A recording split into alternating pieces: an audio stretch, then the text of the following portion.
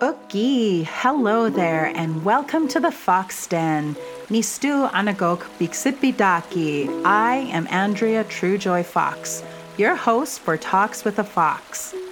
I'm happy you have joined me on this colorful adventure of self-discovery and lifelong learning.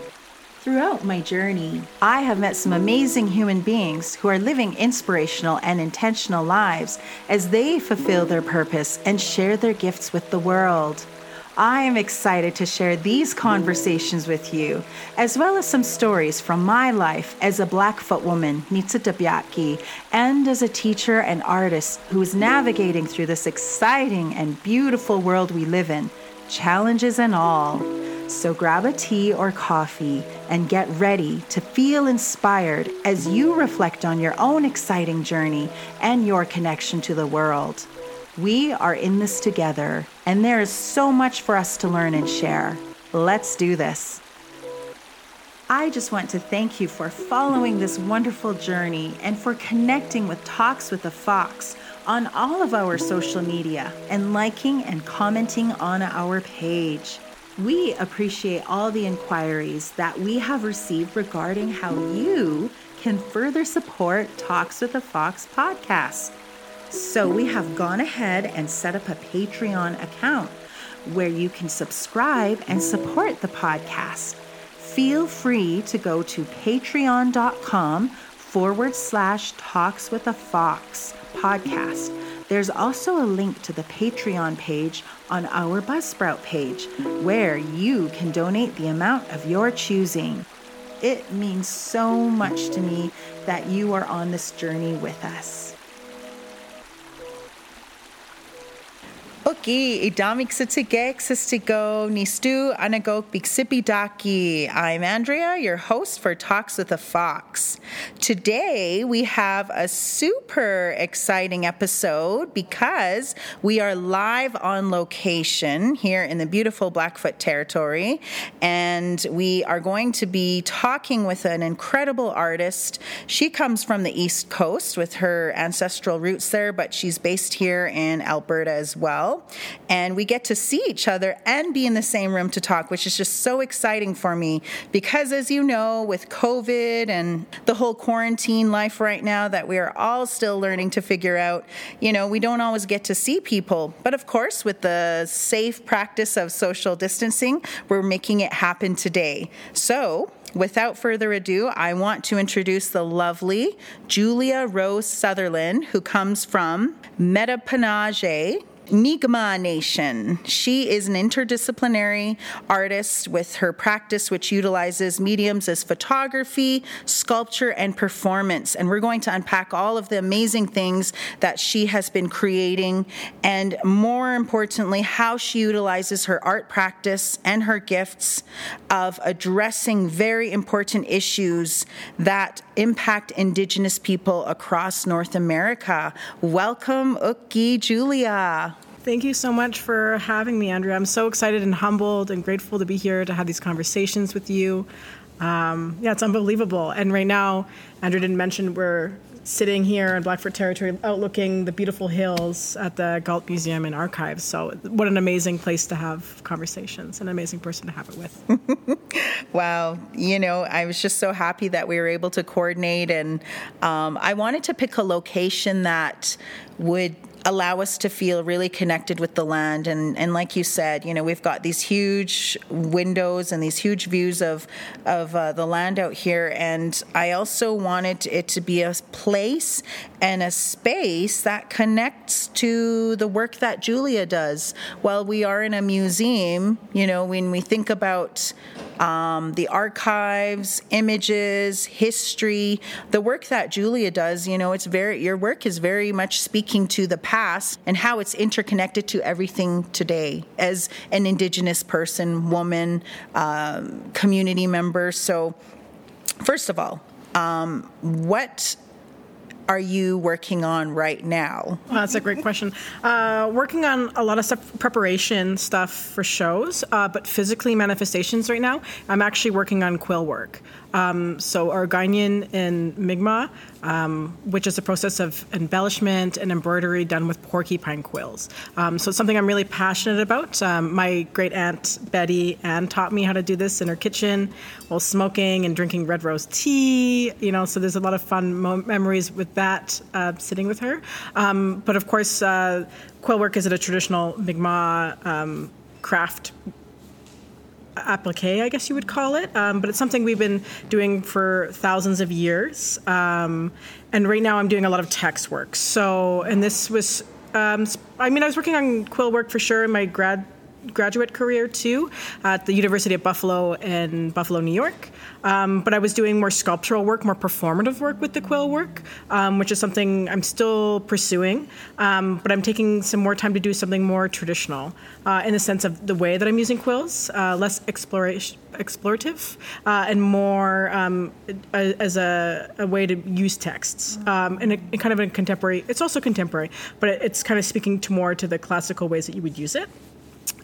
So there's a three-step, a series of 3 I'm making right now that'll be shown in Toronto at the end of October, actually, at a art, I guess you call it an art fair, art auction and fair, which is interesting.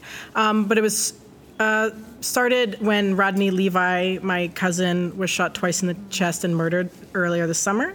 So the work was made, 1, in meditation, 2, in protests, and to digest what was happening, and 3, in a way to educate or to bring up dialogue. So this is what the work is about. So the first piece that you'd find on my website or Instagram says, "Fuck the police." And this was my first initial reaction of hearing the news that Rodney was shot. I'd read it on Facebook. Same with his, immediate family was on Facebook, which was also really disturbing and really awful. The RCMP had called Chief Bill Ward, a family member of mine, telling him what had happened, but hadn't alerted his immediate family.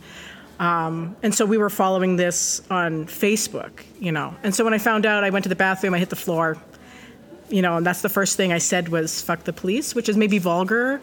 But it was how I was feeling at the time. And I thought, I needed to do something with my hands. I'm an artist. This is what I do. I make work that's political, that is looking at my life experiences. So that was my response was, hey, I'm going to do some quill work to pay homage in a way, but also to really think about what was happening and to digest the situation, in the midst of COVID, Black Lives Matter, and all these things. It's already on my mind. Racial injustices and police brutality is already on my mind. So this gave me a chance, and has been giving me a chance to kind of think through these things. Take your initial reaction, which might have been aggressive, might have been,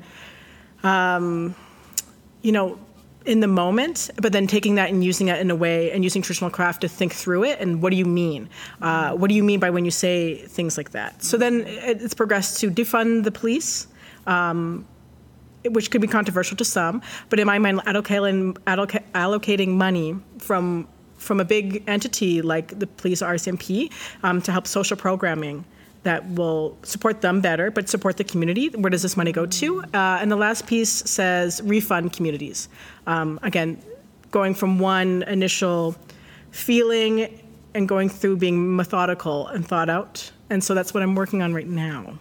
Wow, I love that. So very necessary work. I mean, as an artist, there's almost a feeling of responsibility to bring forth or uncover issues or social injustices that happen, especially to marginalized people, and in this case, being Indigenous. And first of all, I'm sorry. My condolences about your family member, Rodney. So sad. And I remember talking with your sister about it when it happened, and my thoughts are with you and his family, because as we know, it's not just what happened, it's also the aftermath of what happens to our families, to our communities, and the spiritual trauma of that as well. But I'm particularly interested in your work, Julia, because of everything it brings forward.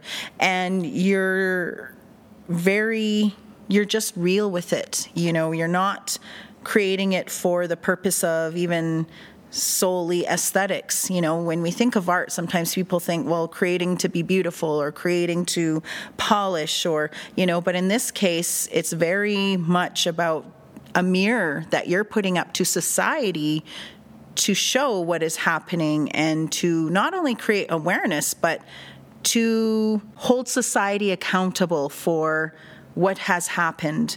And I think art is a beautiful vehicle to do that. I want to talk about your piece that I remember when you were in the midst of creating during your MFA in Buffalo, New York. I believe it was titled The Deeply Loved Flesh. Mm-hmm. Yes, that piece. Can you talk about that? As a woman, I was just very, I connected with it personally in so many ways, and seeing what's happened with our Indigenous women, the violations, the trauma, and the resilience. Can you talk about Deeply Loved Flesh? Absolutely. Thank you for bringing up that piece. I've been thinking about this work a lot lately. Mm-hmm. It was recently just shown at a gallery called WAP, mm-hmm. Will Abel's Art Projects in Vancouver, just off East Hastings.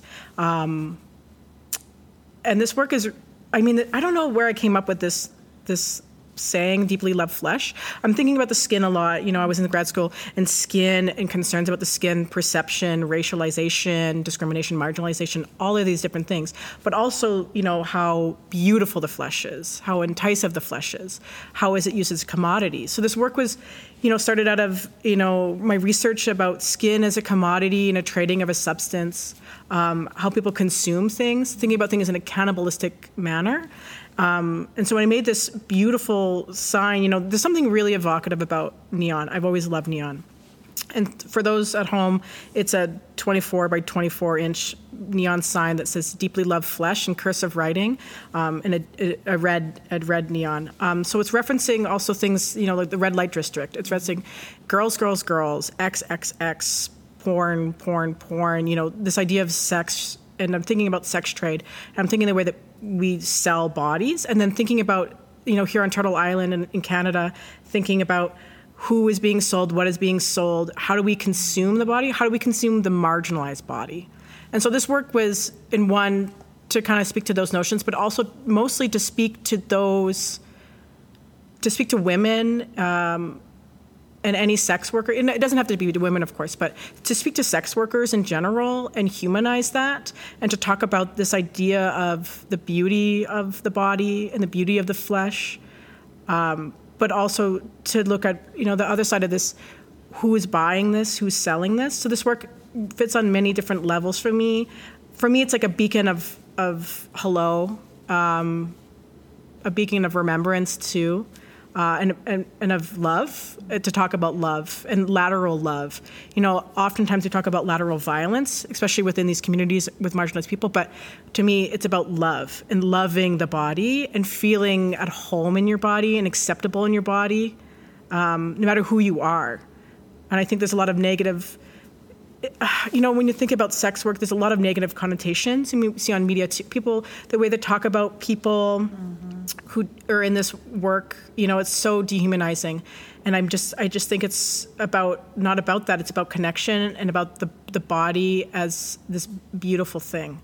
And so that's really what that work was about. So I was so excited when Will Abel, he just called me up and he said, "Hey, I've seen your work. I would love to show this piece." Wow. And I thought, that's amazing. And he's like, I'm on East Hastings, this work it's an after hours piece. It was only turned out at night, and it was not meant for people to come in, the everyday, white art lover or just everyday art daytime lover. It was for, sex workers. That's what the piece was for. Yeah.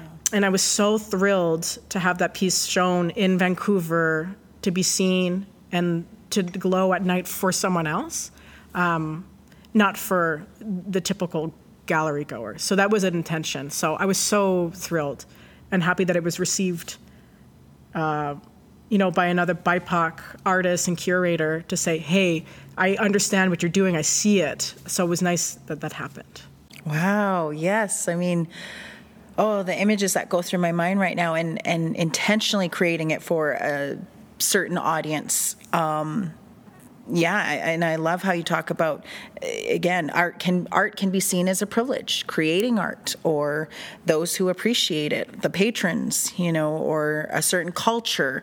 But with your art, it's accessible to anybody, and it's also honoring. Well, this piece in particular is honoring of the people that perhaps may not fit into those groupings, if you will. So creative, though. Also, I have to speak to your creativity too. I mean, and it's truly a gift, and to have it even in the evening, as opposed to daytime, and I wonder, I'm just thinking out loud here, but I really wonder about the people that you created this for, that community, and what their thoughts would be on this, and or just to see somebody say, hey, I see you, and you matter, and your body matters, and you are loved. That's incredible. And, we may make an assumption that maybe they don't always get to hear that or see that within themselves because of how society perceives them and speaks of them rather than to them or with them. Yeah, absolutely. That's the thing too, of making this work too, and the intention of who it's for. But I don't know how it's received by that community either. So I think that's something that needs to be addressed in my own practice. I mean, it's forever. We're always growing. We're always seeing different things, changing our perspectives and evolving. So I think this is also what's the next step? You go to grad school, like you mentioned. I made this piece when I was in Buffalo, New York, in grad school. And you're there for 2 years, and you're having the worst time of your life. It's the best. I loved grad school. I had some of the best times of my life. But it was also this torturous, weird time where you have to do a million different things at once. Anyone who's been to grad school, you know what I'm talking about. And then you're tired. You don't know what's going on. You're writing the thesis. You're also making work. You're also going to all these things. And so sometimes you don't think about what's going to happen with that work. That, we talked earlier about aftercare. What's that aftercare of that work going to be like when you're just making the work and you're making production? And you're thinking about things maybe more academic terms, which is also, productive, and it's good to do. But sometimes you got to think about, what does this mean on humanistic terms? And I think that's the goal of my work, whether I'm meeting it or not, is to think about things. How do I make this humanistic? And what does that say? And who am I making it for? Why am I making it for? And how is it serving those communities? So it's something, that I'm thinking about now, and sitting with myself for a long time to say, what do I do next? How does this work go? How do I go next? Where does it go? Wow, very, very important questions. And I would, from what I've understood in our Indigenous communities, that's pretty much what the Indigenous artist lens is about, is not just creating for self, but really creating for community, keeping community in mind, and that responsibility to how the message you're putting out there is projected, and how society may then take it, receive it, and translate it. Because really what we do as Indigenous people is, as we walk around in society, we are almost seen as a one voice for all, when really we're all unique individuals. We are connected to community, but we do carry that responsibility, and I will say sometimes a burden, But I think just your approach to your creation in your art practice is very telling of who you are, not only as an artist, but also an Indigenous woman, and how you came into this world as an artist and the way you look at things. Speaking of, can you tell us about your community, your Mi'kmaq? And by the way, everybody, one of my best friends is Julia's sister, Amanda. I just got to give Amanda a shout out. I love you, Amanda. She's going to love that. That's how Julia and I got to meet, and it's just been amazing. And speaking on that note, I also had the lovely joy of working with Julia previously, bringing Julia into one of the public school districts in Lethbridge, Alberta, to work with a group of Indigenous students and non-Indigenous students on truth and reconciliation understandings, getting these children and youth to basically tell us what they think of truth and reconciliation. Because as adults, we can often say, this is what I think it is, or this is what it is. Now take this information and go with it. But this piece, this particular group was really about, we want to hear from you because you are that next generation. And Julia came in and did a beautiful piece with the students, and they got to use their hands, and she was talking and telling stories, and the kids were listening and absorbing what she was sharing with them. So thank you, Julia, for coming down and doing that. I really enjoyed that work from a teacher perspective, but also just seeing how the kids interacted with you. So anyways, I just wanted to give everyone a little history on how Julia and I met, and so grateful to continue to stay connected. And I have yet to go out to your community, but Amanda and I have talked about it. When she's out that way, that's when I'm going east, and she'll get to share and show where you ladies are from. So can you tell me more about your community? Yeah, absolutely. So it's at Red Bank, New Brunswick. That's where the reservation is. Originally from Nova Scotia, but relocated to Red Bank, New Brunswick, which is a beautiful area. I mean, just across from Moncton. Okay. So the Metabeshnajin Mi'kmaq tribe is there.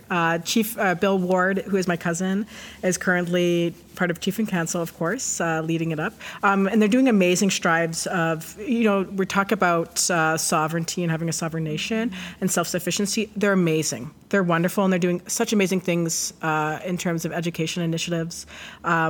So for me, I mean, we haven't been there in a while. I don't know if Matt has talked to you about this, but it's been quite a while.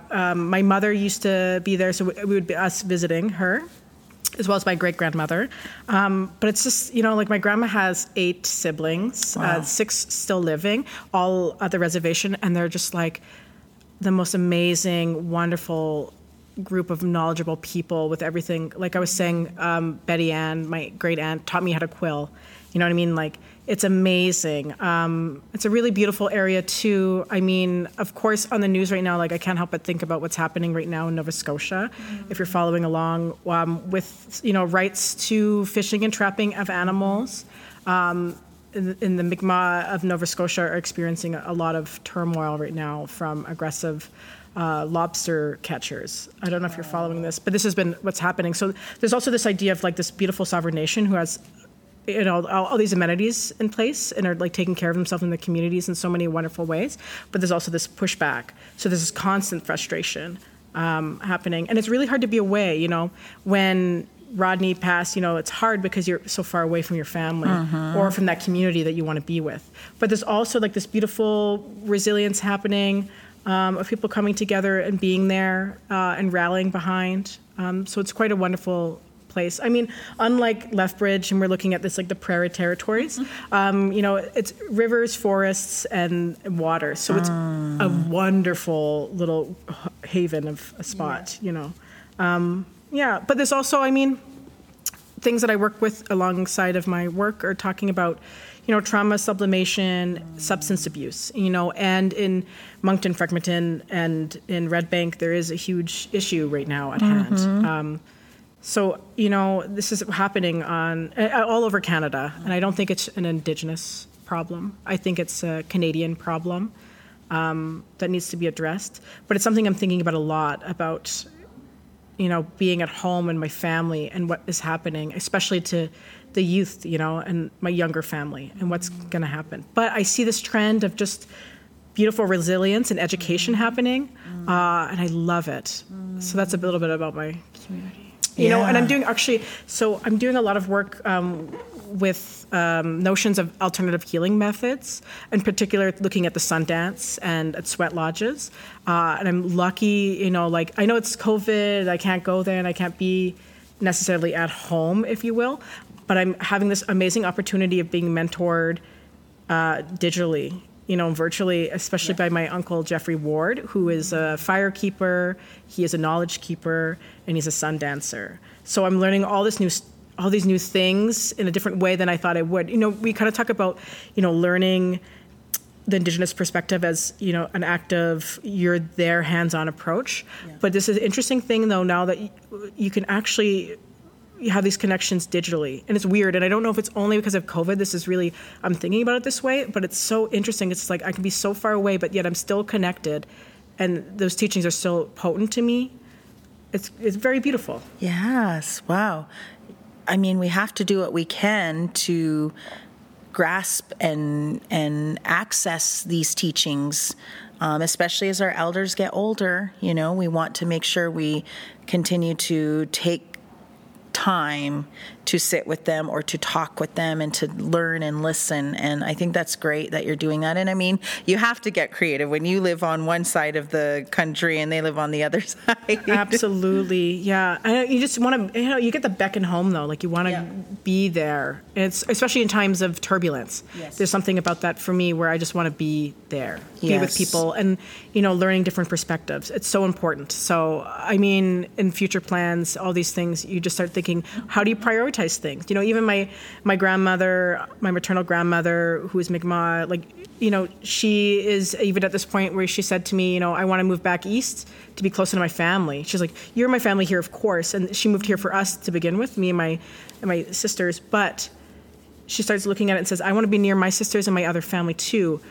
And you start to prioritize things. So it's a big thing. And to also think about landscape and a home geographically too. And what does that mean? I mean, like home is Calgary for me, but also like home is tradition, Yes. And I didn't, it's interesting being in Buffalo on the East Coast, yes.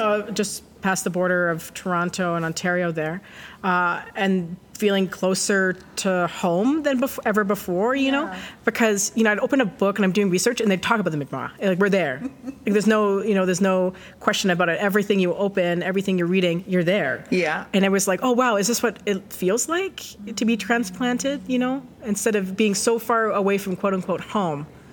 Where is home? So I think about this a lot in my work too, like perspective, location, and home. And what does that mean? And I think, I felt very at home in Buffalo, of all places, Buffalo, New York. Well, you spent, 2 years there? Yeah. So, and by the way, congratulations on your convocation. That was last year. Yes, yes. So amazing. And you're an artist that is just, you're on this momentum, but this journey, and it's beautiful that you've been sustaining that because, it's a lot to live in one place and then to move back or move somewhere and then retransition. But what I've been observing of your work, and I follow your journey as you continue to create and connect with what is going on in your world and the world at hand. I just want to mention a few of the themes that come out of your work or what you're addressing. Yes, so you're covering very important subjects: addiction, mental health, feminism, Aboriginal identity, politics. What has been the response, if you will, from maybe people or communities connected to these areas, or have you had a chance to engage with people who have encountered these, whether they were in your own community or just in general? It's a great question. I've received, amazing feedback from people, which is really awesome. Because, I'm not making this work necessarily to, show at a gallery to get a grant. I'm making the work because I feel it's necessary to make. But I have been, especially in Buffalo, New York, I was in the Haudenosaunee Nation amongst the Seneca and Tuscarora people. I was a guest for them. And I was making a lot of work dealing with indigeneity while being a guest in a different territory. And I received such great counsel there. And I was so lucky, especially from the Indigenous community there. So it was really, that's kind of what keeps me going. And then also receiving from family members in New Brunswick and the Ontario region, actually. I get these messages just from aunts and uncles being like, I'm so proud, what you're doing is great, and they just can't believe it. And I think that's really gratifying in a lot of ways to hear that. It's also gratifying to hear that I'm maybe not, the syntax or the way that I'm writing things is proper. They're like, oh, yeah, that's right.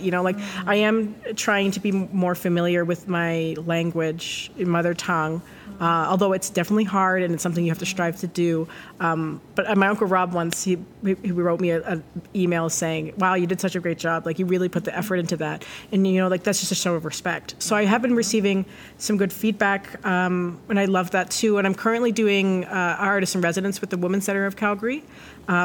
So also working workshops, doing talks online, digital stuff. And that's been also receiving some really great feedback about the work in general. But there's always more to be had. There's always more community to have. I know it's hard, COVID, it's hard right now in the pandemic of things to be with people, but I feel like it just has to happen. And I want to foster community too.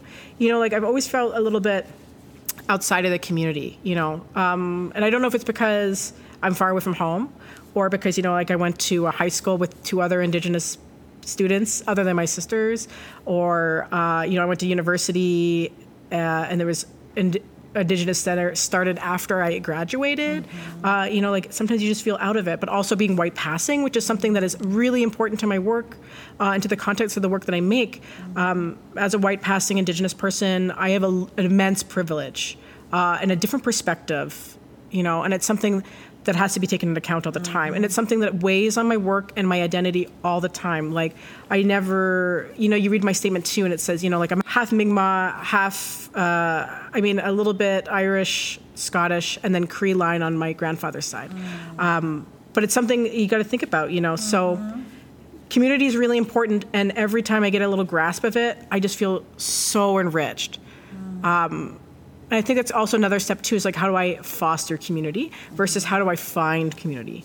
Those are 2 different things, I can, go to a workshop, or I can meet with people, and, I can attend a powwow, or I can attend a regalia. You can do these things and you feel a certain way, but also where is my initiative and the step of fostering that? And I find that with my artwork, it gives me a little bit of, I would say,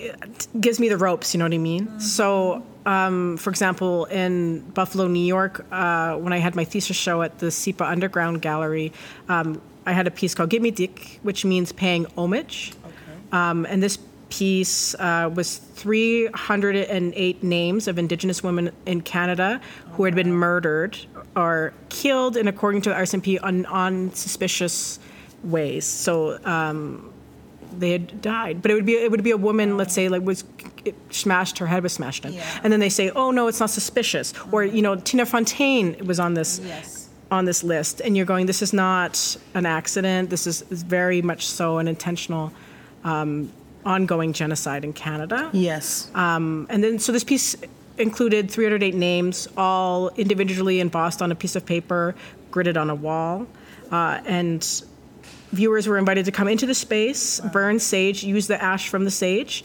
to then take their finger, put it on top of the name, and then you would see the name highlight out because it was embossed in, and then you were to say their name out loud as a part of just giving remembrance, or even citing that you've seen this name, acknowledgement of this, and feeling that name, and what does that mean to feel it. And then, of course, they were given a QR code they could scan into and then read the stories of each woman, because I thought that was also very important. And this work, for me, creates community, community in terms of paying homage into ancestry and to these women. It's a very emotional piece. I think about, vulnerable women. I think about my mom a lot, and I think about what that feels like to be missing or to be gone. And, you see these headlines and people say, oh, that's really sad, or it's always so sad. But I said, but there's so much resilient, beautiful community in that as well, and the people behind that. And I think it's important to acknowledge.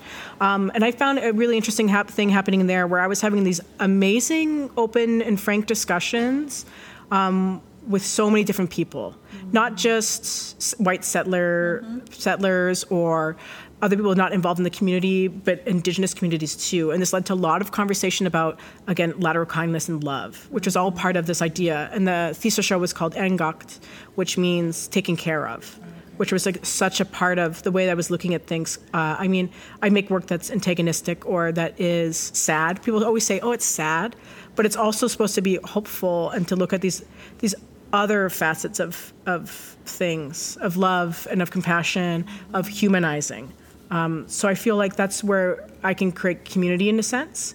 And then, of course, it's where I want to strive to work on more and to build up further. Yeah, that's really beautiful. And as you were telling me this, I started thinking about your piece titled Mother. Uma, Mama, Mother?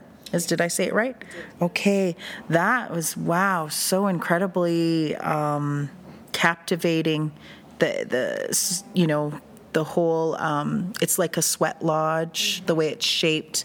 But can you tell me more about it and the flesh colors that you used? And your work very much speaks to the female voice and the Indigenous female voice. And as you were talking about Tina Fontaine and the other many women in our communities who have suffered and, their lives were ended through violence. It's unfortunate, but this has been going on for hundreds of years, since settlers had arrived, and what has happened and is happening to our women. And yes, maybe it is sad, and maybe your work makes people feel uncomfortable and have to look inward and ask themselves, well, what can I do? Often that's something, as a teacher and educator, I often get asked by settlers is, well, what can I do to basically address reconciliation? How can I be part of that? Or what can I do to make a difference? And it's good to ask those questions, but it's also, it is a Canadian, like you said, it's a Canadian problem, and it's a Canadian responsibility to look inward and to ask, what am I doing or what am I not doing? Silence is violence, If you're not participating in any type of way, and activism doesn't necessarily have to be participating in a protest or a march. It's in your attitude in itself, because how you behave and think is how you're going to go out into society. When you see that Indigenous woman or you see that Indigenous person you encounter, how you think of them is how you're going to behave towards them and interact or not interact with them. And I think of your art and all of this. Well, you just talked about our women especially, and our women are so very special and sacred beings because we bring life into this world, and that's how our communities continue to grow and expand. And when we think of the genocide you talked about and the sterilization of Indigenous women, that right there is in itself saying that the world, the societies that participate in that violence and genocide to us is saying that you don't matter and that Indigenous women don't belong in this world, and it's time that we take charge of those dialogues. And even as artists, it shouldn't just be us alone. However, often the weight of that falls on our shoulders, and the work that you're doing is very deep, it's very profound, and I would imagine there's a lot that comes with it, the emotional feelings that you feel when you're reflecting, like you said, in your own family and your own histories, and then attached to the Indigenous community. Your piece, Uma, Mama, Mother. Can you talk about that? Absolutely. Because that's what came to mind. Absolutely. I mean, this deals with motherhood, and it deals with labor on all levels. And actually, this is the second time I made this piece, kind of. So the first time I made this piece when I was in my undergrad, in a fiber installation class. And the big joke was that I just made a giant womb. And everyone was like, this is so funny. Why would you make this womb? But I was concentrating on making safe spaces, comfortable spaces that felt organic, that felt welcoming, that, again, was about community and people. And then later on, when I went to Buffalo, I had an amazing opportunity to go to China, to go to Beijing, China, to do a residency there and work along collaborators. So this was a collaborative piece. So, the work had already been kind of made, but I was working with two other people kind of discussing ideas, and motherhood and labor were so important to us. And that was the biggest thing. We were just a bunch of feminists sitting there in China, trying to think about what to make. And it kind of, this idea of the womb was really important, and of craft. So I have a background in craft. I went to what is now the Alberta University of Arts, formerly known as ACAD, Alberta College of Art and Design. And my specialty was the textiles and new media. So my degree is in craft, which is there's a whole nother thing, debate about craft and fine art. But I've always been a crafty person, so there we are. But this piece was made in response to the idea of labor directly, and of unseen labor and of unacknowledged labor, especially by women.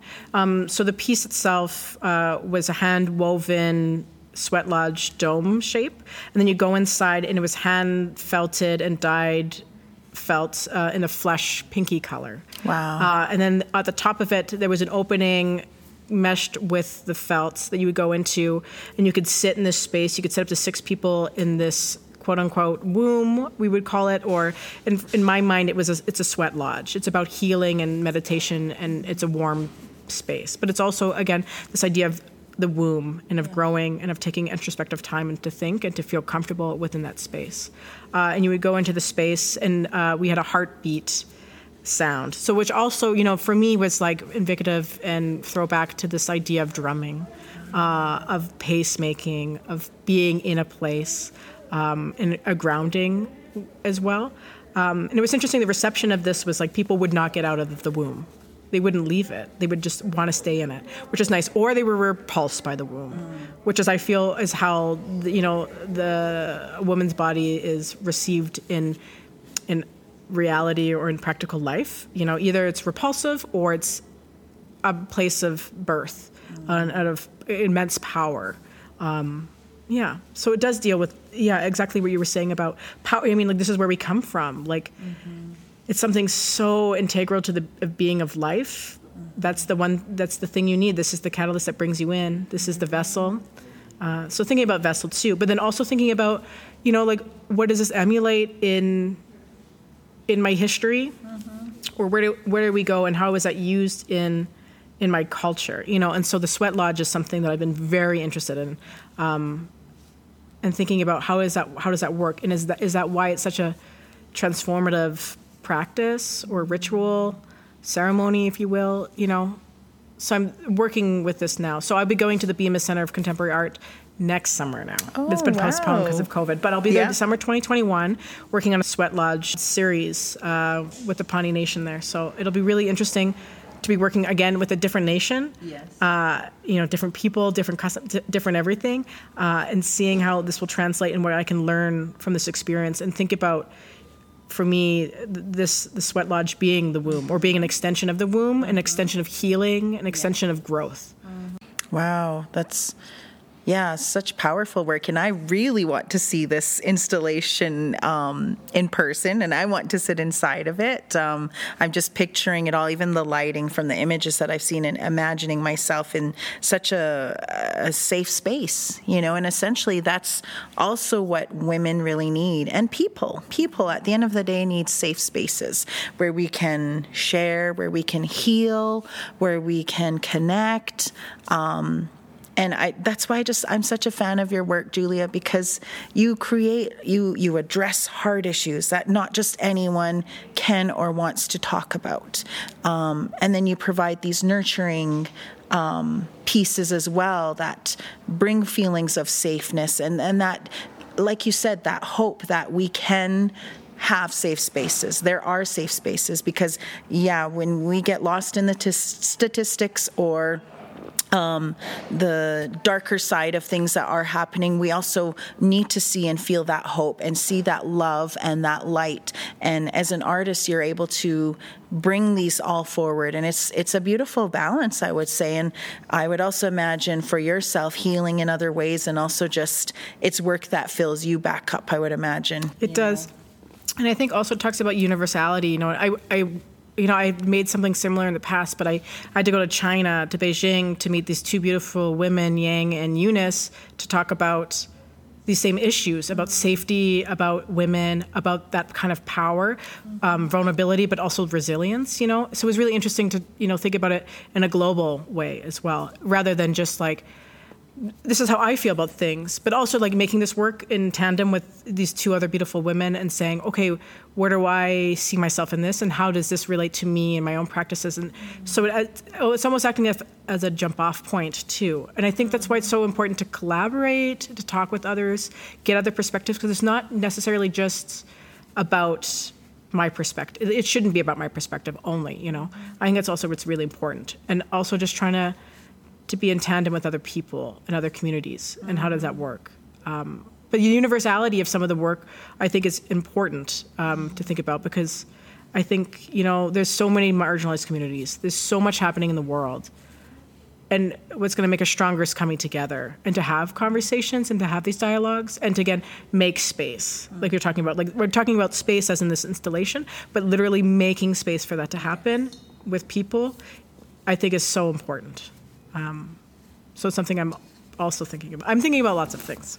That's the mind of an artist. You never stop thinking and creating and envisioning and, speaking life into things that sometimes other people who maybe are not connecting with their artistic voice or identity, you get to do that and help people reimagine. Also the possibilities, which I always believe that, you're an educator, and, whenever you're in a role of educating others and sharing and teaching, as daunting as things may look, as human beings, we also really need that hope. We need to see that. And when I think of allies, I think that sharing that with them empowers them to fulfill that role as an ally, an authentic ally, because there's allies out there, and who, in fact, are often doing a disservice to Indigenous people. I say allies in quotes because, that's also another place where people are speaking for Indigenous people rather than just, letting the Indigenous person speak for themselves and empowering themselves. I believe that we really can empower ourselves rather than empowering others. Through the work, you may inspire someone, but as human beings, and in this case, as Indigenous people, it's really on us to empower ourselves. And to give ourselves permission to do what we need to do, to be authentic and to address issues and to be the teachers of what has been happening. And your work as an artist is very informative. You're bringing that forward, and your work is allowing others to have the hope, but also to look at their own assumptions, and then how can they then go forward? Okay, now what do I need to do next? I always say, what is the next thing? What is the next step? Because we can have the knowledge, but if we're not applying it, then it's basically like a beautiful, wonderful, thick book of knowledge on the shelf, and you're not reading it, But your work inspires and invokes people to be accountable and to look at how they can be a true ally in becoming aware, becoming informed, and then supporting Indigenous people. And when I say that, I say it's supporting Indigenous people to make the decisions they need to make for themselves, So I wanted to ask you about, I really appreciate how in your artist statement, the trickle-down effect, how a lot of your current work is the concept of the trickle-down effect. So the intergenerational trauma, that's a whole other area of life that Indigenous people endure, is the intergenerational trauma. Like, you and I didn't go to residential schools, but our families did, and we are therefore impacted by that. One thing I always, to help put it in perspective physically, I may look okay, as we speak, we all walk around, we're resilient, we're, doing our best to fulfill our purpose and keep going, keep trudging along. But inside, for the person in society, they may look at it and you say, well, there's nothing wrong with them. They look okay, or, they're doing just fine. However, there are the psychological effects. There's the emotional effects. But I always say, okay, if you would like a physical validation that I have been impacted by residential school, well, one is that I'm speaking English. I'm not speaking in my mother tongue right now, Blackfoot, as a fluent speaker. So there's your evidence. Yes, thank you for saying that. 100%. People don't think about this, the colonial impact. They say, it's so monetary. They want a monetary value. Yeah. They want to see it. They want statistics. That's what they want from you. And they want it to be written by someone of authority. And what does authority mean to them? It's wild to me. It's wild. It just makes me, I'm going to go off on a tangent, But it's true, like the trickle-down effect, I think, is so real. And people are so soon to close that off and not think about this idea of lateral violence in communities. And where does that violence come from? Where does this come from? And I feel the same thing that you're speaking about. Like, people will say, you look fine, you're doing fine, like you were educated. All these things, and all these things are great, but all these things don't mean anything. I'm not okay, and it's okay not to be okay. That's how I feel. Yes. And I'm going to say that I'm literally not okay. Like, life is hard, and it's hard for anyone. But when you're dealing with communities that have been trampled on, who've been cut off from their traditions, from their language, from their customs, from everything that they've ever known, and you've beaten, raped, abused and dehumanized them still to this day, and this ongoing genocide of these customs and the peoples. It has an effect. I think about, especially Indigenous youth living on reservations or in, far off community areas, isolated away. I don't know how they do it, I'm lucky I was brought up by an amazing grandmother, and I had my amazing sisters with me to support me. I was surrounded by beautiful brown bodies that taught me they were okay, or that they were valued, they were loved, that I was loved. But I was also brought up around bodies that were hurt, who were in turmoil. It's called the soul wound, is what I kind of think of it. It's not this you have a scar on your face to show that you've been hurt, but it's in your soul. And it is like what you just said, like the evidence is that I don't speak my mother tongue, that you weren't brought up with your mother tongue, that maybe you don't know your customs. And it's hurtful, and it's hard because, you search for that. And we're also on the site of all of this too. It's not just like, I could go to Scotland and learn about my Scottish heritage, I'm home, I'm here. Mm-hmm. Like I'm on this land, and I'm constantly being told I don't belong here, or that there's something innately wrong with me, or that I'm a mythos, that I don't exist. I think about this a lot. And I think about this a lot in terms of how this affects, again, youth. And what does that mean? And then think about how can I positively impact that too? And I think that it comes down to this idea of decolonizational practices. Mm-hmm. We could talk about truth and reconciliation all we want, but reconciliation is a dirty word in my mind. It's non-existent. It doesn't mean anything. It's a blanket statement. I have issues, clearly. I think about this. But I think that decolonizational practices, especially as an educator, is so integral to the progress of Canada and what Canada could look like. Yes. And just education. And it's hard in these times. I look at the Jason Kennedy government and I'm pretty disappointed and I'm pretty infumed and I'm upset thinking about educational cuts. I'm thinking about healthcare, everything, that all directly affect Indigenous people. Yes. And not you're not educating us, but you're not educating them, and educating the general Canadian. And they're doing them a disservice. You're doing us a disservice. So I think about trickle-down effect a lot, this notion. And I think it comes down to the solution to this is education. And who's teaching that education? Yes. Because as you said, it's like, I know a lot of people that I know who are in education, and I'm so happy for that. But when you're teaching young children about Indigenous studies of Canada, it should be taught by an Indigenous person. Yes. Someone who knows what not just knows what they're talking about in terms of academic excellence. That's also a thing. Like, I'm glad that people are educated and getting educated. That's amazing. But I'm talking about it from experience. From living through that soul wound we talk about that I mentioned, like living through that. And that's what's important. Representation, authentic representation. That is so important. I mean, you look, I'll use my community for an example. There's so many people that have gone out to go get their teaching degrees, principals, they've gone on to do their masters, PhDs. And then I look in the systems off reserve and I say, where are these people? I know they're not all working in their community because, first of all, there's not enough jobs for them to be able to, not enough schools. But then I look around and I say, where are these people? I myself was one of those people. I did have a position in off reserve, and that was a very challenging, traumatic experience for me, being the only Indigenous female principal in a very homogenous district. And I had my challenges. And this isn't just in this area localized. It's across the country. It's very problematic that we don't see Indigenous educators enough of them in the education systems teaching Indigenous children and all children. And like you said, Julia, having that Indigenous voice and lived experience is so essential to really truly educating the people who are now going to be the next generation of the leaders, political leaders, the people making policy, who are going to create legislation and who are going to ultimately shape how this country looks in the next 10, 15, 20 years.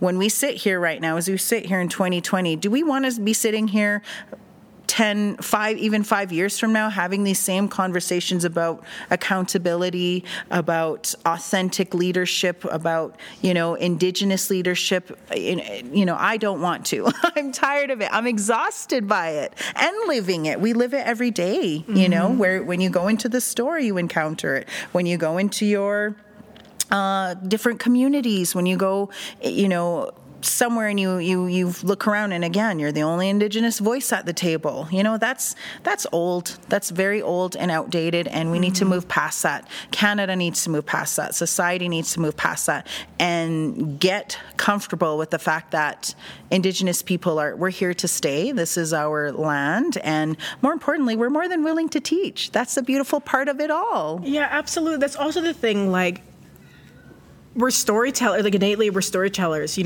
we grew up, we want to teach, we want to talk, we want to have these conversations. I grew up having tough conversations all the time. It was very open in our family, and I think it was so helpful for the way I grew up, and that shaped me to be able to have, open dialogue about social issues and issues that pertain to personally or family. And I don't know I wouldn't say that anyone I know, in my community doesn't want to teach or doesn't want to be there. I don't think that we want the onus to be on us. Yes. I don't think you want it, this is the burden, and you want to backpack it on us, and you want to be the only person there, and it should be this, you're the token person of this group, and you have to explain us. That's not what we want, but we want an equal opportunity to educate in a proper way and be respected for it. Yes. That's what it comes down to, is respect. And again, thinking about this idea of equity and balance in Canada, and it's just not there. And of course, in 5 years, I don't want to be having these conversations either. I mean, I will have these conversations, but I don't want to, because it is exhausting just thinking about it all the time. When I was in Buffalo, I mean, the relationship between the Indigenous in America and Indigenous in Canada and settler population is very, of course, different and varies. But, I was in Buffalo, New York, surrounded by reservations. It's a Haudenosaunee Nation. Tuscarora's right there. Seneca's right there. You're surrounded. I'm going to school. They have 2 campuses. There's over 50,000 students going to this school. It's a large school. It's also university, city, kind of town idea. And I was 1 out of 5 Indigenous instructors at the school. And I was only, I was teacher of record for painting and 2D design courses, but I wasn't even, I'm not tenured. There's one tenure track Indigenous teacher at University of Buffalo. There's less than 200 students of Indigenous descent at University of Buffalo. And I thought it was so interesting, and I started thinking, okay, I don't think that disparity rate is different in Canada necessarily either, because we well know that the support for Indigenous students is lacking. Yes. It's also jarring to go from a community-based education at home with your family in your own community to, let's say, if you want to go to the University of Alberta. It's very different. Things are different, and the support is not there. So the dropout rate is wild. And it's astounding to me. They just need community. Everyone needs community. Yes. But I think Indigenous youth definitely need community, because they're being ostracized at every moment that it can happen. Yes. They're being questioned at everything. They're being looked at, hyper-visualized more than anyone else, I find. Constantly having to validate their existence. Yeah, the fact that they're alive and that they're there. Yeah. And so I imagine it's just so frustrating for people, to go to, I don't know, I don't even know how you would do it, leave a remote location, let's say, and then, you're supported by your family and everyone. You see yourself and you're represented there, and that's support in itself. Mm-hmm. To then go to, you're talking about being the principal of this homogeneously different landscape for yourself, but also you're being looked at in a different way too. Yes. And you got to say, what gives? What is that? And how is that possible when there's so many people that I know, that that are qualified, that are willing, that want to do it? So what does it come down to? What does that mean? Yes. A lot of questions and a lot of frustration, a lot of head shaking. Oh, yes. Yeah, and then the challenges for Indigenous students don't stop after high school. Like you said, you transition into post-secondary, and then, the challenges of adapting to that. And yeah, we're very close to our families and communities, and it's hard being away from them. And then when you add in things that are happening in the communities, again, what a lot of us encounter is death, grief, loss. You carry that with you wherever you go. See, that's the challenge that often non-Indigenous Indigenous settlers miss sometimes is that as an Indigenous person, we carry our community with us wherever we go. The beautiful, the challenging, all of the in-between. And so it's very difficult for us to separate, okay, I just get to go to work or I just get to go to school and I'm here and I'm 100% focused and engaged. Whereas no, I've got this on my mind, I've got this family member, I've got this community issue on my mind, and I'm trying to do everything to be a successful student. And you have to try 10% or 110% harder to be successful. Yeah, navigate through these often white systems that we have to survive and thrive in. So it's very challenging, and we need to just continue to see the Indigenous representation and also in roles of leadership positions. That's what it comes down to, speaking to education anyways. But yeah, your work is so important. I love how you are using it to change systems. I'm going to say that. Your work is part of changing systems. It's it's real and raw, and it's necessary. That's how I would describe your work. Thank you. That's so in a nutshell. And for our listeners, if you get a chance to see Julia Rose Sutherland's work, you need to go out and see it, because it will change how you look at things. It will bring forward your own questions within your own identities, within your own assumptions, the communities you're part of, or that maybe perhaps you need to see yourself becoming more part of, because it's important work. And she's one of many Indigenous artists who are out there and who are bringing this forth to society. And that's what we need. And you are such a beautiful, incredible teacher. Hand to heart, and I'm walking along with you. We are supporting you. Our community is supporting you, and the artist community that you're part of. I know you're very well respected, and I want to give a shout out to those galleries and those curators that acknowledge and really recognize the kind of work that you're doing, and they are participating in the activism with you by supporting your work and showing your work, because an artist can create beautiful things, but if their work is not seen, that's a disservice to society. Absolutely. The platform is there, and it's great that, the initiatives to showcase, more BIPOC artists is happening, and it's happening more and more. And I'm so happy about that. It's great. It's good to see diversity in the art scene and diversity in the perspectives. And I'm glad that it's happening. And I'm so fortunate and humbled that I have people who want to showcase that and help me show my work and give a platform, not only to, my work, but to the issues that I'm trying to convey and trying to educate people on. Yes. Wow. Well, keep it up. And I can't wait to see what you create next. Just the quill work, and we do a lot of quill work too in my community, and I just admire the women that, and you like yourself, who can, it's so intricate, it's very intricate, and it's not only your eyes, it's your hands, it's hand-eye coordination, and then it's the patience that comes along with it, and then the creating, you're tapping into your artistry. There's so many skills that are just immersed in all of that. It's a lot of, again, just artists don't get enough of that understanding of the labor of love that goes into creation. There's so many hours. You see it in the exhibit, you see it in the gallery, and all the beautiful aesthetics that are put together to present the work, but people don't get to see what has gone on, the hours, the countless hours, the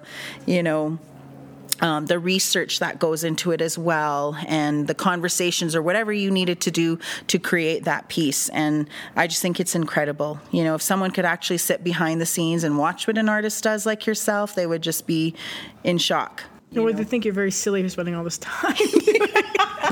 It's okay. Even now, just prepping quills, a labor of love for sure, and of pain. Wow. You get yourself. But it's also, it attaches me to my roots a bit, and it grounds me. So it's nice. So for me, I love to do it, and of course you have to love it. Otherwise, we wouldn't spend hours and hours cutting washing quills, cutting quills, flattening quills. Then the quill work begins, designing, using it, embellishing, embroidering. It's wild. But I feel really happy to be doing it. I feel it's such a beautiful practice, and I'm glad to be doing something traditional in a non-traditional way. Yes. Yeah, it's very nice. Wow. All right, my dear, I am going to move us into the final 4 questions. I know you and I could spend hours talking, days talking, because I just love listening and learning from you and just our connection and what we share. And anybody who gets a chance to sit with this beautiful artist is just, it's a gift, because Julia has so much to share and there's so much to learn from her. And she is a beacon of light and hope, and beauty and the gifts you share with the world. So I'm grateful there's people like you out there and in our communities that are creating this very necessary work. So, just to give you a little overview of the final 4, it's questions that I get to ask my lovely guests, and they don't have a clue of what I'm going to ask them. Surprise! It's like a pop quiz question. I love it. Okay, great. Let's do it. Okay. Alrighty. So, as I sat here and, I'm thinking about the work that you do and, who you are as an artist. Who are you as a person, Julia? Oh, I'm a weirdo. I'm a Virgo, if that helps anyone understand. I'm critical. I'm analytical in lots of ways, but I'm a weirdo. Like, I just love people, and I show up to these events and I have so much enthusiasm all the time, and then I have to run away because I was too enthusiastic. That's who I feel I am. Wow. I give lots. Whenever I'm in a situation or I'm somewhere, I'm 100% there. Until I'm not in that situation, then I'm 100% off in a new world, Yeah. So I would say weirdo. I love that. You're in good company. I'm a weirdo too. I love that. No, that's great. Says a lot about you. And yes, Virgos. I'm a bit of a horoscope nerd, so I know that you Virgos can be very serious at times, but underneath there's a lot of excitement bubbling and mystery. But when you speak very thoughtfully, and you don't just throw words out there to throw them out there. It's all with intention, and you're also very kind and patient people. I say that because my nephew and my brother-in-law, they're Virgos. So. Oh, yeah, you see, firsthand what's our little isses. Yes. All those things that we are. Oh, I love it. Okay, so is there a dream residency? And we're not even just talking programs that are already built, but somewhere in the world where you would love to go to do a residency, and why? Oh, that's a great question. Oh, what is my dream residency? I would actually like to just be at home on the Mi'kmaq Nation. My dream would be for somehow to have enough money to just be at home and working with my Uncle Jeffrey for a full year, just learning how to be a firekeeper. Just a sweat lodge. Like that for me would be the best. And to be able to bring my sister Amanda with me. I think it would be amazing. That's what I would like to do. I've been very fortunate. I have a lot of opportunities to go away. The Bemis Center of Contemporary Art, which have invited me to stay with them next summer, is like a dream for me. MacDowell is a dream for me. There's the Guggenheim residency is a dream. But really, I just want to go home and spend time. I have enough money and expenses to do a project just to be there and spend time with my family, and then make some. I don't know if you make anything. You also don't have to make anything. The expectation of going into residency and not making something would also be very beautiful to just learn. Well, the experience you take with you, and then it will come out in your work at some point. Yeah. I love that. The pressure to not create. Mm-hmm. Yeah, that's amazing. That's wow. And wow, I love that. Yeah, going home to have that time. And you were in Paris too last January. Was it this January? Right before COVID. Yeah. Yes. Actually, the first kind of COVID signs were coming out. We're traveling. We're like kind of aware this is kind of happening. And then we got back, and there was like full-fledged shutdown. So we were very lucky to get back. You had to make it home. But that was amazing. Yeah, to show in Paris, France, like. That was a lot for me. Everybody, Julia Rose is amazing. I'm just putting it out there. She's kind of a big deal. Don't look at me. Okay. All right. So the third final four questions. What was one of your most challenging pieces to create? In Punin, there was the full body sugar casts. It was challenging in the fact that it was the first time I ever did a full body cast mold. So, you have to work collaboratively. I had Skylar Bjorkson and Kit McNeil help me physically make it because they had to cast my nude body on a slab kind of deal. And then also just the time it took to make. I would have to... It would be pot after pot of boiling sugar that would caramelize to pour into it. That would be the actual molds. It was laborious, but it was like the mental fatigue of it all. And it's because the piece, the initial start of that piece kind of started in 2014 on my 22nd birthday. I had to ID my mom's body. And that was kind of what started this piece in a way. It was like seeing my mother in my likeness, out of all my sisters, we looked the same, but the most. And to see her, deceased, it was awful. It was hard. I don't think I'll ever forget, that day. And so years later, like this is always on my mind. I'm thinking about the idea of the corpse. I'm thinking about the body, the lifeless body. And so while making this work, without even realizing until it was made, it was my mother. So for me, it was really difficult. And then, when my grandmother, Noella Ward, came to see me in Buffalo for my thesis show, she came in and she walked into the room. It was just the deeply loved flesh sign we talked about and the body. And she started crying. She said, "That's your mom."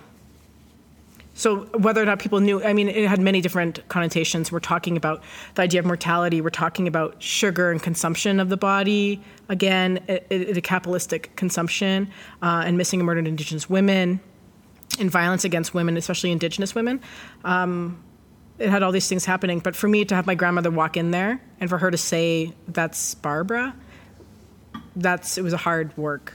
And it still is. It was gratifying. I thought it turned out amazing, and I'm excited to recreate the work, but it was very hard to make, and it was really hard to see. Yeah. Wow. Yeah, you and Amanda and your other sister you're so strong. My heart goes out to you for the loss of your mom, and yet from the photos that I've seen, I see her and you ladies, and she's with you, and connected to you always. And what a beautiful way to honor her, and also to work through your healing with that. Mm-hmm. Well, it's interesting because you have these nuggets in your mind. I'm like, I don't know where this came from, but clearly it came from that one. I can I'm like, oh, there's that moment of visceral sadness, of something traumatic, and that thing they stay with you. Those are scars and things that stay with you forever, and they make you stronger if you let it. And art, of course, has been something I've always used to cope or to use as a catalyst to help me move through. And I think that's really important, and it's a good motivator in a lot of ways, but it's also important to say, how do I help other people? Well, what can I do with this work? Can it help other people besides just myself? I think when I was younger, it was about myself. I was making work about myself and my own perspectives. And of course, that's what you do as an artist in a way, but it's also, I think the job of an artist is to point out what you see. And to say, hey, do you see that? And what is that? And to question these things, and to question authority, question perceptions, all these things. That's beautiful, and so generous to think of others through creating your work. And I'm glad you brought that piece up. That I wrote that down, sugar hands. That was the other piece I wanted to talk about, your sugar cast piece, because I remember talking with you when you came 2 years ago, I believe, and worked with the students, and I was very fascinated by it. And I remember asking you, did it really taste like sugar? And oh, yes. It's pure sugar. Yeah. It was amazing. It smelled like sugar. Like making the work was really interesting because I was in the small studio at the university, and anyone who came into the hallway of that area was like, oh, Julia's working, because it could smell like candy. It was so sickly sweet. Like I thought like, oh, like I already have a predisposition to diabetes. Like it's going to happen now because I'm just like inhaling this, like breathing it in, and it's like all over my work and my walls. Like and it's sticky. And the kind of a beautiful thing about the work is it's really ephemeral in this fact that it's always changing and transforming. Yeah. It was in a basement gallery, so over time it was absorbing water. Wow. And it went from like the sedimentary rock looking thing, this body, like you could see every layer, into pure glass, like just amber glass that you could see through. And then it started melting. And then I took it apart, took the head, put it in a box, sent it to Justin Trudeau, and I heard nothing back. But I've heard nothing. So Trudeau, if you hear this, nothing? Not even a call? Still waiting. Yeah, I'm waiting. Wow. I mean, come on. That commitment and that public statement to do the missing and murdered Indigenous women's inquiry. Still waiting on that. Yeah, still waiting for your response. Wow. I got time. I'm here. For now, I guess. Amazing. Wow. Oh my gosh. You're one of the most fascinating people I've ever met, Julia. There's so much I want to ask you and unpack with you. And well, we're going to continue this anyways. Absolutely.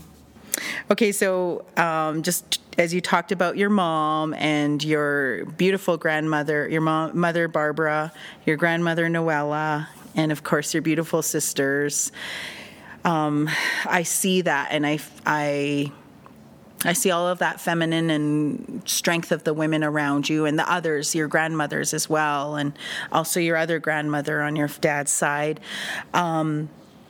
My question to you to close our beautiful time together in conversation is,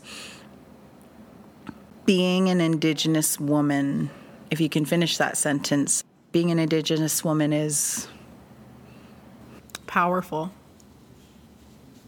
I think, being an Indigenous, I wrote this in my thesis too, the most dangerous thing to society is an educated Indigenous woman. Not because of anger or grievances, but because of power and because of resilience. So I think it's powerful. We've been through a lot, and we will continue to be through a lot, but we'll make it through. And that says a lot about how you deal with pain, how you deal with trauma, how you deal with adversity in the world. So I would say being an Indigenous woman is powerful. And we're looked upon as not powerful a lot. So I think it's the other hand, Yeah.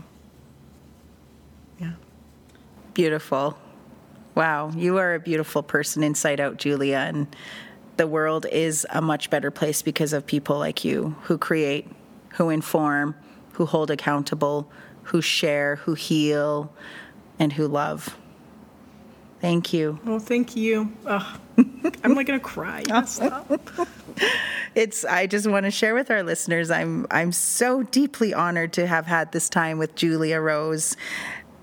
And I think of our connection, and I think of connection of our women, and when we have this time to sit and talk. And this is how it used to be. We used to have the time and make the time to sit and talk, and that's ceremony in itself, because there's tears shared, there's laughter, there's questions posed, there's things that we share, and it's an honor to have had this time with Julia Rose. And I just want our listeners to make sure that I will put up the links so you can follow Julia through her social media as well as on her website, and you can, make the time and find out where she's exhibiting next. And if it's in your area, go out and see her work, because it's deeply profound, and it will change the way you think and feel about things, even in your own life and about the world around you and your understandings of Indigenous people I'm grateful. I'm honored. My heart is full. And I just can't wait to continue to share this, what I've learned today. I'm going to walk away from this conversation that I've had with Julia Rose today, and I'm going to share what I've learned. And I know that all of you who are listening, you're going to look at things more deeply in your life, and you're going to share what you've learned. And maybe it will inspire you to create some things with your hands, with your mind, with your voice, your words, and your spirit that are going to bring more awareness into the things that matter to you in your own life with the world. Thank you so much, Julia. Thank you, Andrea. This has been a pleasure. It's been wonderful.